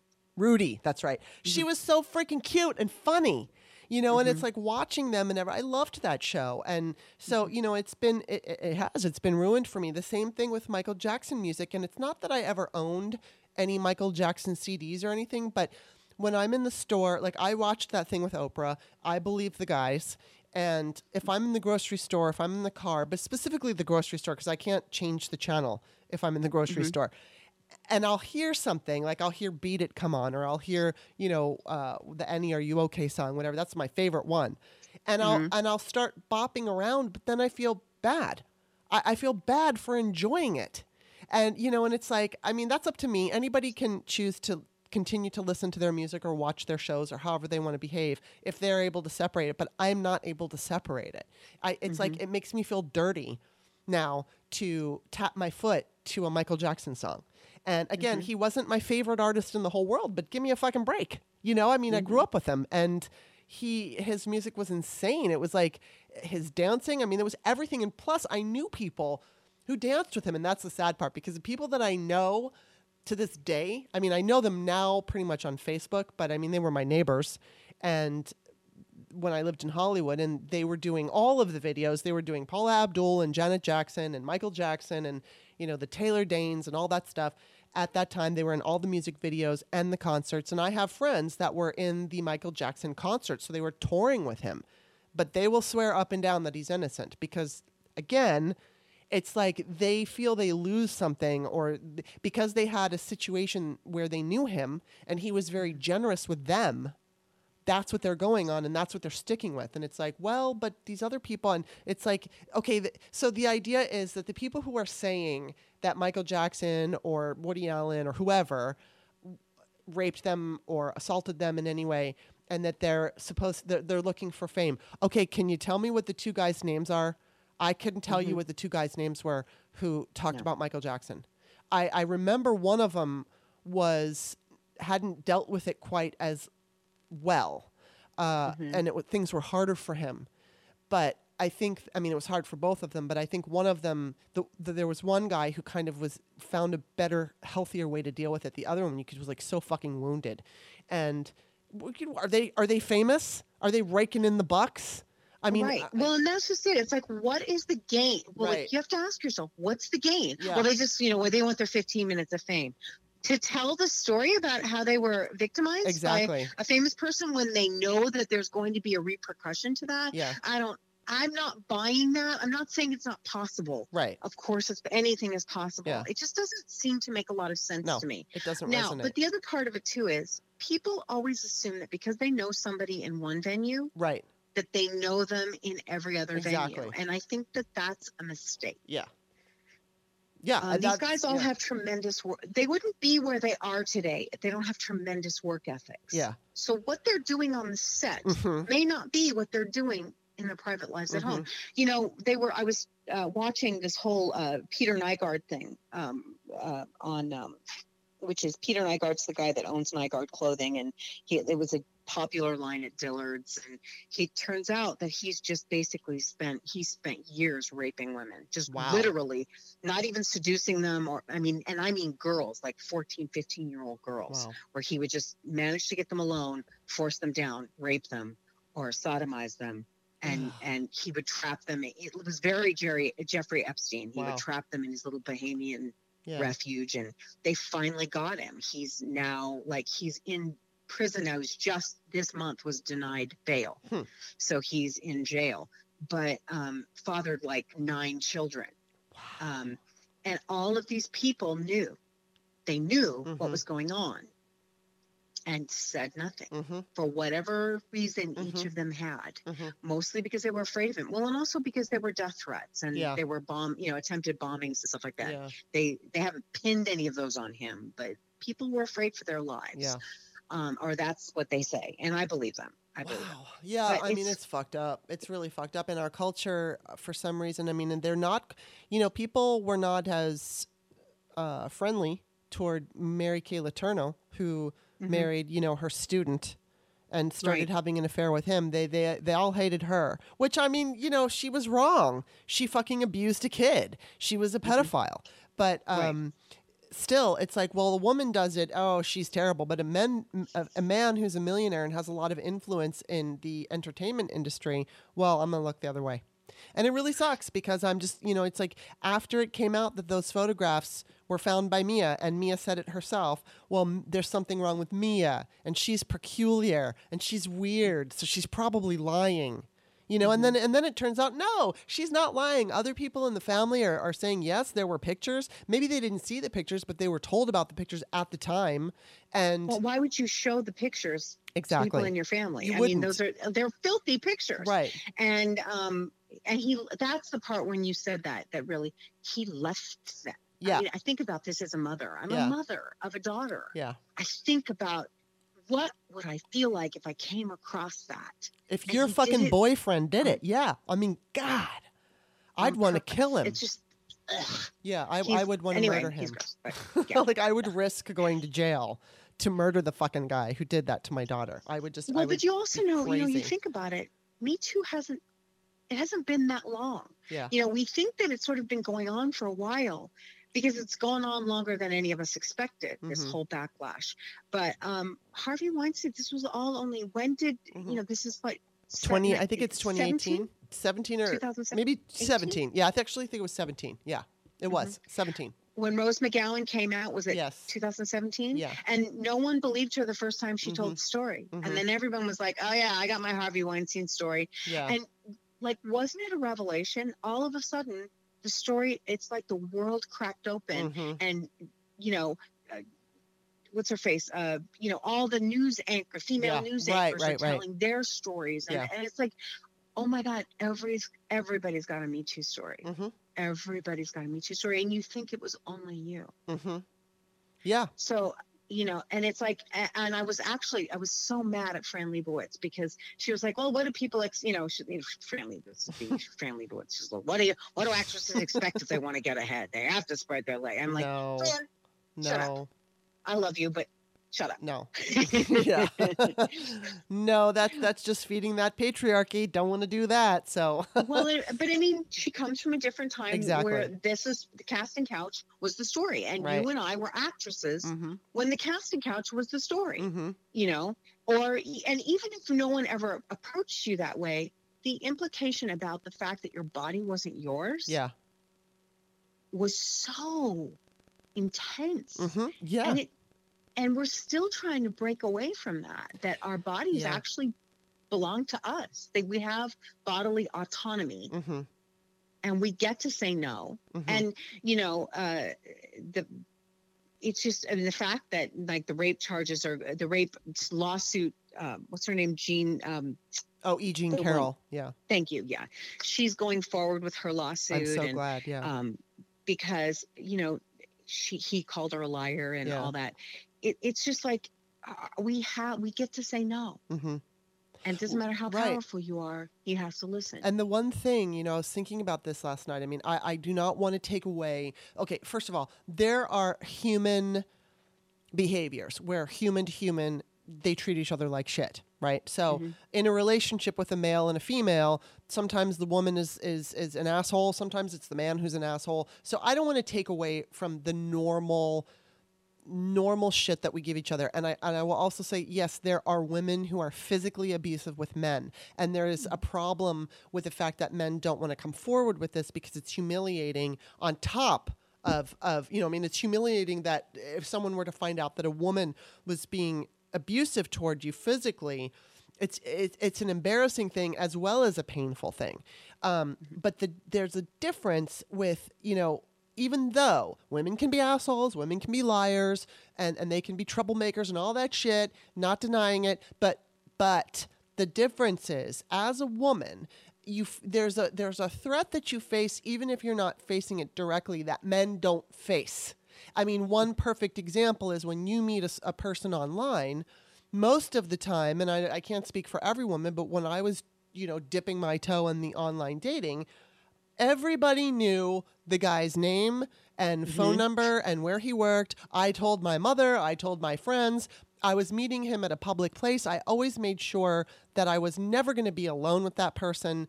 And I didn't want to be in a fucking car garage with the person. I want to park on the street. And men don't think about that. They Nope. don't tell all their friends the phone numbers. And I mean, maybe 1 out of 1,000,000 men might think, oh, I better protect myself against this scary woman that I'm going to meet. But, it's like you meet somebody online and you don't know what their fucking story is. And, men, there is a fear there. It's like the same reason why you walk down the street with keys between your fingers. Men don't do that. My boyfriend is 6'4" and muscular, and I get worried if he's going to go walk at night to somewhere, and I'm like, be careful. He's like, nobody fucks with me. And that's his, he's used to. But me, if I go outside at night, I'm looking around. I'm making sure that there's nobody. And the thing is most rapes don't happen from the scary guy who jumps out of the bush. It's usually the guy and that you let into your house. But still, there's still is there someone hiding in the backseat of my car? Because you always get those emails, right, that tell you, don't wear a ponytail. Those guys like your ponytails, and there's some guy hiding in the backseat of your car, and, beep. And the thing is that whether or not that threat is legitimate, it is kind of legitimate because you do hear those stories happen occasionally.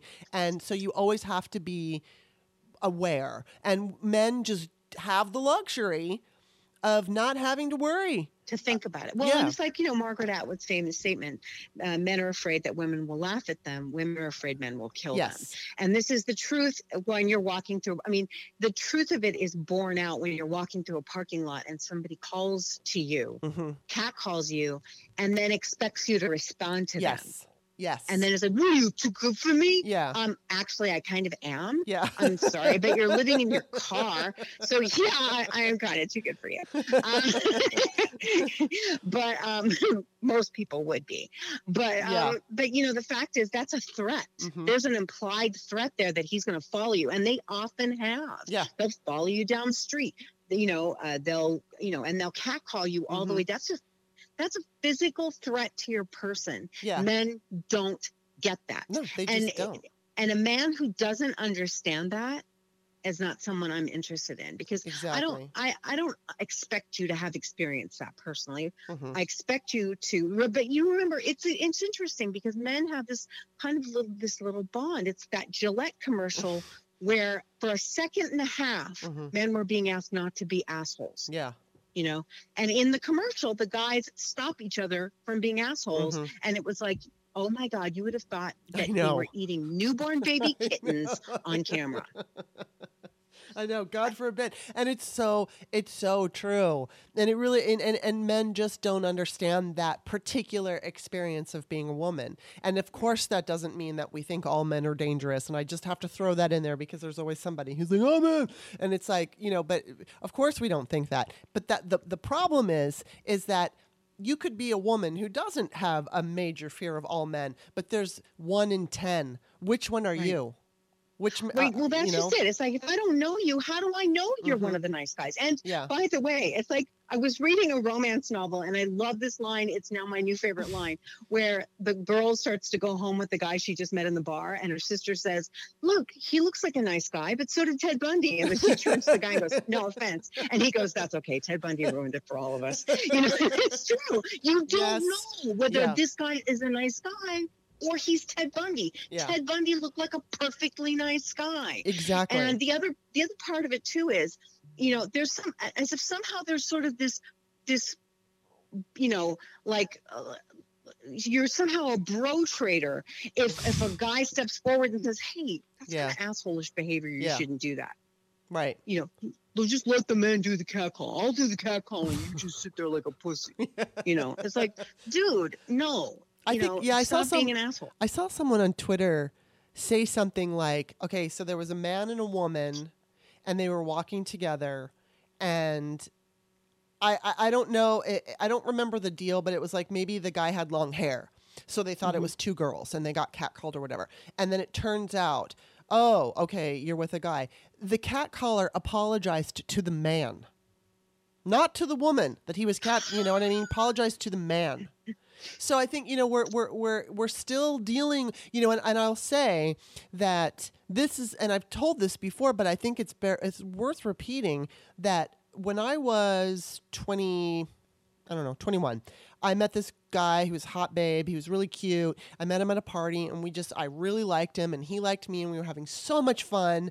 And I wound up, I drove him home. It was 2:00 in the morning, and in a split, he asked me, do I want to come in? I was not thinking he's trying to fuck me. I just liked him, and I wanted the night to keep going. If it were 3:00 in the afternoon, this wouldn't have been an issue, but it was 2:00 in the morning. And so I went inside his house, inside his apartment, and he was just being a typical guy. Of course he wanted to have sex. And so he's putting the moves on.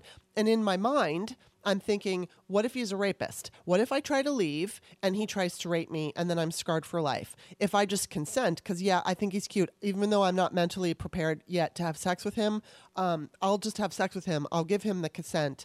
It was like, and he didn't coerce me. It was the societal pressure of understanding that a man could hurt me.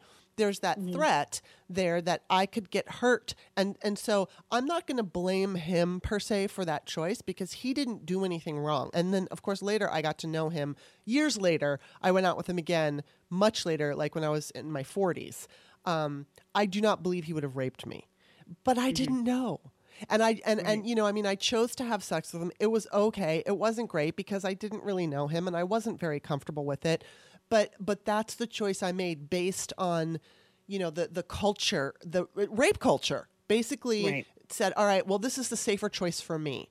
I will take this risk just because I'd rather not get raped. And even though I can look back now and say, okay, the dude's was never a rapist, I didn't know. And, it'd be nice if more men would just recognize that instead of say, why do you hate men? Why do you think all men are rapists? It's like, no, we don't. But we just never know. We don't know which ones are. We just don't know if you are or you aren't yet. Yeah. And just because you say you're not. Just because you say you're not doesn't mean we should automatically trust you. Ted Bundy said he wasn't a rapist, serial murderer, too. Right. Turned out he was completely unbelievable and incredible in the situation. But I also think, too, that there's a pressure on women. Like, when you put, and I'm going to say this way, but I think you know what I mean. When you, quote, put yourself in that position, unquote, right. In a weird That's way, what I thought. back then, it was almost consent. Well, why'd you come up to my apartment? Exactly. Why'd you want to have sex with me? Why'd you want to be here? Yeah. Because we didn't want the night to end. Right. Because we were enjoying spending time with you, and we didn't want the night to end. It didn't necessarily mean we wanted it to culminate in sex. Exactly. Because you and I just met, I don't know, 3.5 hours ago. Exactly. And again, if it were 3:00 in the afternoon, the expectation, what difference does it make that time should make, but it's at night and maybe you've had a couple of drinks. And now, I saw that fucking movie with Jodie Foster, and how easy it is. And I understood at that young age that, oh, well, if I were to ever, if I got raped and I wanted to go to the cops, then I'm the one who's going to have to go through this terrible experience. Because the first question they're going to ask you is, well, why'd you go to his apartment at 3:00 in the morning? Because he was cute and I wanted to talk to him more. I wanted to spend more time with him. I didn't want the evening to end. Exactly. But again, that's not consent to sex. No. And we're starting to kind of make those nuanced differentiations, but I think we're still miles away. We're miles. I mean, with the idea of like the woman could be making out, they could be doing everything, they could be at third base, and if she says no, she says no. He just because he has a boner doesn't mean he's allowed to penetrate her. And that is something that some men still think that that's their right. I don't think it's every man. I think that it's getting better, but there is this kind of like, you owe it to me because you got me hard. It's like, go jerk off. What's stopping you from jerking off? I think the other part of it too is, this is an interesting thing too about male audacity, and in a weird way, I kind of envy it. The idea of being, I recently found out that a white man that I know, have known for years and years and years, has basically been saying, he basically made an argument with Savannah. He and Savannah were having an argument about this. He said something to Savannah like, well, I've never experienced racism or sexism. I've never seen it with my own eyes, so it doesn't exist. He's white. He's a man. Yeah. He's never personally experienced racism or sexism, so it doesn't exist. And I thought to myself, the audacity of that is almost admirable. It's like enviable to be able to be that mediocre and that limited, and to be able to just say this with conviction. Now, Right. I'll be perfectly frank with you. I think he was trolling her, Yeah. but I mean, I think he was just screwing with her. But the fact is, a lot of men think that way. Yeah. If it's not inside my noggin Mm-hmm. or my Well, personal and I bubble, think we can say the same for some of these Karens out there. It's Mhm. like these women who want to speak to the manager all the time. And I just want to clarify for the audience, Savannah is your daughter, right? yes, she is. Yes. Sorry, yes. But yeah, so it's like I think there's plenty of people. I mean, men specifically, just because of patriarchy. I mean, they've got it easy. They've got it easy because this culture that we live in is dominated by men. Period. Yes, we see women rising, but it's like I still take offense to being overly excited about finally having a woman vice president, because it's like, oh my God, we should have had a woman president. We should have had a woman of color president more than once since I've been Right. born, since before I've been born. So it's like, as much as I'm grateful for it and I feel like, yay, glass ceiling is broken, blah, blah, blah, blah. Okay, well, look at New Zealand, look at Germany, look at all these other places that have women leaders. And we're supposed to be look this at great... India. Yeah. India's one of the most patriarchal cultures, and then how many female leaders have they had? Yeah, exactly. It's just insane. It's insane how we've gone. And part of it, I believe that it's just. I'll be honest with you. I think it's evangelical Christianity that has been our biggest. And I say this as a Christian, by the way. Full disclosure, I'm a Christian. Yeah. But I believe that evangelical Christianity has been the albatross. It's the evangelical, because it's like, look, I'm not religious at all, but I hate that whole spiritual but not religious, but I am very spiritual. And I think that, some of the stuff that I either believe in or I theorize about is not so very far away from some of the things that I've heard about Christianity. And I think that Christianity and Catholicism and all of it has, there are some really great things. I can just take my maternal grandmother, for example, one of the kindest, most evolved souls of my life that I've ever known in my life. And she was a Catholic. And, I mean, she never pushed it on me. She never judged anybody ever. In fact, when I would complain about, family members or whatever, she would always look for the kind thing to say, or she would try to make me find the good thing in them instead of just bitching and complaining about them. And so, I mean, and I know that religion, especially organized religion, comes with its own shit, but I think that it's also, there's a lot of benefit to it. And it really is about when it's weaponized, when people use it to control others. And that's the problem. It's like, you could say the same thing about like psychics and all of that stuff. It's like, I think there are genuine psychics out there who know what they're doing, but then there's so many bullshitters and shysters that Right. it ruins it all. And it's like, of course, the Catholic priests who are raping little boys, that kind of fuck things up, but it's it's not all of them. I mean, that's, again, don't touch the children. Don't touch the children. Right. But the other part of it, for me, the evangelical Christian, it's how it's crept into, and this is, I'm going to blame Ronald Reagan, and it probably isn't his fault, but I'm going to blame him anyway because he's dead and I can. But the fact that we've given evangelicals a voice in our political structure is a mistake. Ron Reagan Jr. is my favorite commercial. It's one of Ron Reagan Jr., dedicated atheist, not afraid of burning in hell. We need to get religion, and I say this as somebody who's has a profound spiritual belief out of government. It's what I believe is what I believe, and I don't ask you to live your life by my beliefs. Right. And when other Christians, and I believe that it's evangelical Christianity, which can be extraordinarily racist, extraordinarily sexist, and because it's been given such a dominant position in our country, both politically and also culturally. Yes. It's crazy. And again, it's like you were saying, what? Sure, Catholicism is, runs France practically, but it's a different ball game. They still, and maybe it isn't. I shouldn't say. I don't know the structure of France that much, but whenever you give priests or pastors or whatever a huge say in where your politics goes, I promise you women are not going to get ahead. No. I promise you it's going to be a more racist situation. So we need to like stop that, and we need to really pull that out and pull back on that. But it's like you were saying, Clinton was she was such a trouble. I would say this, and I've told you about my friend Michael Shore, who I worked with at Al Jazeera America. He was the national political consultant, political reporter, correspondent at Al Jazeera America when I worked there.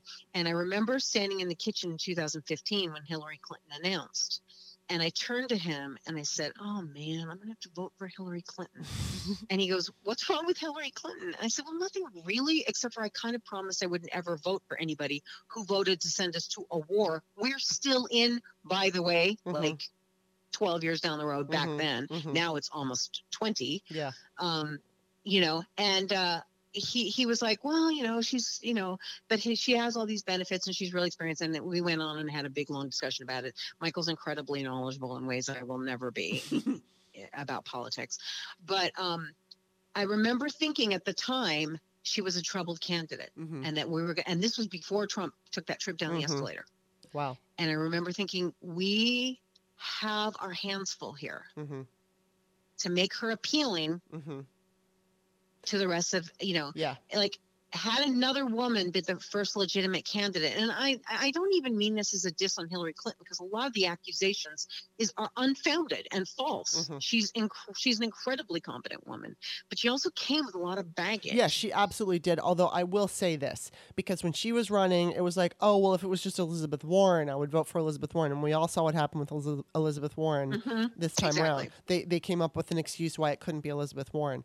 And, I had... Or Kamala Harris, by the way. Or Kamala Harris, absolutely. Any of the women that were running, and that were wonderful women that were running. But yeah, I think Hillary had her own set of baggage, because it started with her fucking marriage, and she had to wear makeup because she was the governor's wife who wasn't wearing makeup.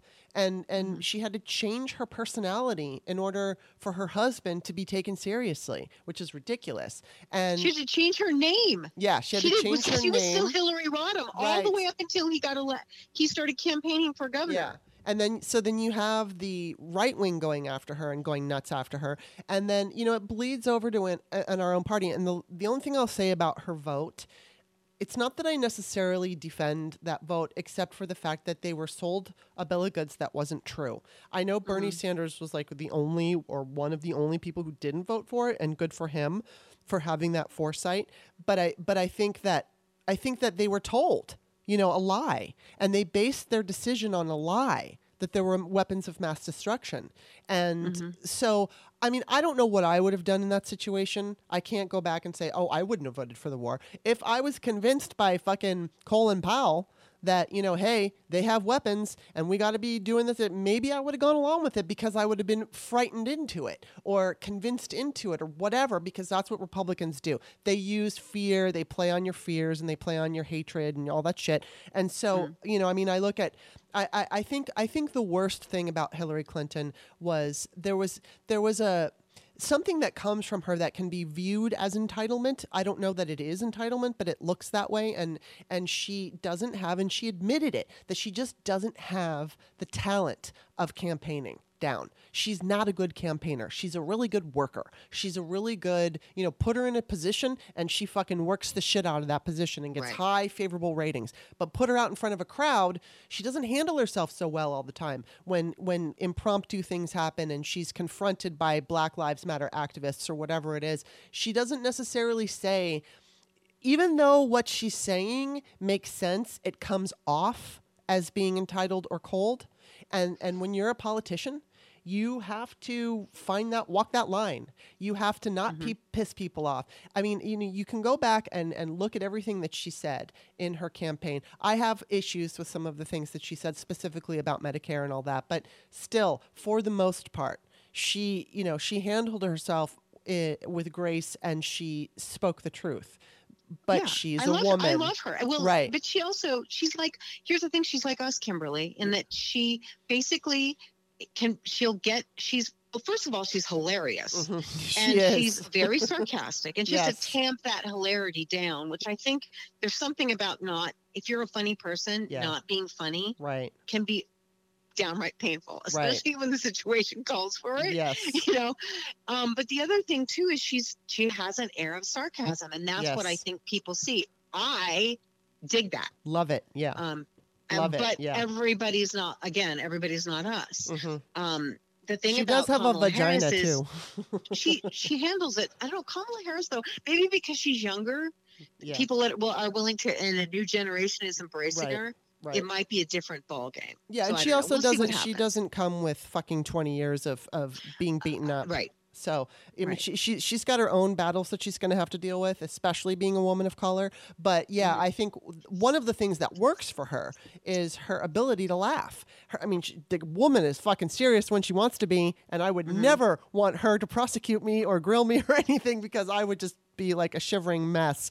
But she's so fucking good at what she does. But it's like she also is able to like. I think what she did was she just said, "I'm joyful and it's awesome." And people were like, "It's awesome." You know what I mean? And she just she wasn't afraid to be joyful. She wasn't afraid to giggle and you know, dance and have fun. And it's like, I think that, you know, plus she's a good-looking woman, and when she smiles, there's this warmth that comes through her eyes. And I think that you know, I mean, that doesn't hurt when you're in politics. And so, No, it's AOC is the same way. Yes. You know, the fact is, you know, you can love her or hate her. The woman lives life. I mean, she grabs life by the throat. yeah, She is absolutely 100% there. And boy, she did not hesitate. One of the things I admire about Alexandria Ocasio-Cortez is that when she got elected, there was no hesitancy there. She didn't act like a junior, like a junior congresswoman. She was like, "Oh, I'm sorry, my constituents put me here. right. They're just as important as your constituents, regardless of how long I've been in this seat. So I'm going to be fighting as hard. I'm going to be speaking as loud." And she is so unapologetic. And I love that about her. Me too. So do I. Absolutely. I wanted to make sure that she was going to be a positive force, and I took some time before I really made my decision, but she has totally convinced me. I'm like, I'm all in. You know, that woman is fierce. And again, you know, I know that there are some people that, you know, whatever they don't like about her, they have their reasons, and they're fine. They can have their reasons, but she is so strong. She is so powerful. And the fact that she knows how to slap down people like Ted Cruz, it's just so cathartic to see her, because you know, she's that new generation of feminist where, you know, I came on board in 2012 and it was like, woohoo, we get to smash those smash the patriarchy and call out those. She's doing all that stuff that we were watching happening at Jezebel and all these, you know, whether it was Wonkette or some of these feminist bloggers that were just not at all afraid to call out the bullshit. And she's coming from that mindset. And so to see an elected official behave that way toward misogynist men is just, oh my God. It's like I'm so proud. You know? Right. So am I. Well, and you know, the fact that she lives with her partner to whom she is not married, and the fact that she's, you know, she's living her own life on her terms, you need women in your life that you can look at and go, and women her age and older and younger need to be able to see that she doesn't have to change her name. She doesn't, because her husband got elected to the governor. She doesn't have to, well, she does wear makeup and she really enjoys it. And she's good at it. But she wouldn't have to wear makeup. And she doesn't and a lot always. Of them don't wear makeup. Yeah, she doesn't always wear makeup. She wears it sometimes. And in fact, I saw her on YouTube talking about, she was for Vogue, and it was her makeup routine, and she was specifically saying it was her red lip. And she was saying, you know, the thing is that it is empowering. And in some, you know, talking about how some women are criticized for wearing makeup or whatever, but she goes, you know, it's like these bold red lips. It feels empowering, and it is empowering. And it's like, you know, I've written about how my ex-boyfriend said that, you know, wearing makeup was like a mask, that you were hiding behind a mask. It's such fucking bullshit. And it's like, no, stop treating, you know, when human beings have decorated their bodies throughout time. This is just another way to decorate your body. Shut the fuck up about hiding behind a mask. And men used to be the ones who wore the makeup. So have a seat. Exactly. Have all the seats. Have all those seats. Well, okay, it's been about 2 hours, so I guess we should start wrapping up now. But I could still keep talking. I mean, it would be so easy to talk to like 8 o'clock tonight. No, let's not do that though, because I'm tired, and I have laundry to do, so this is important.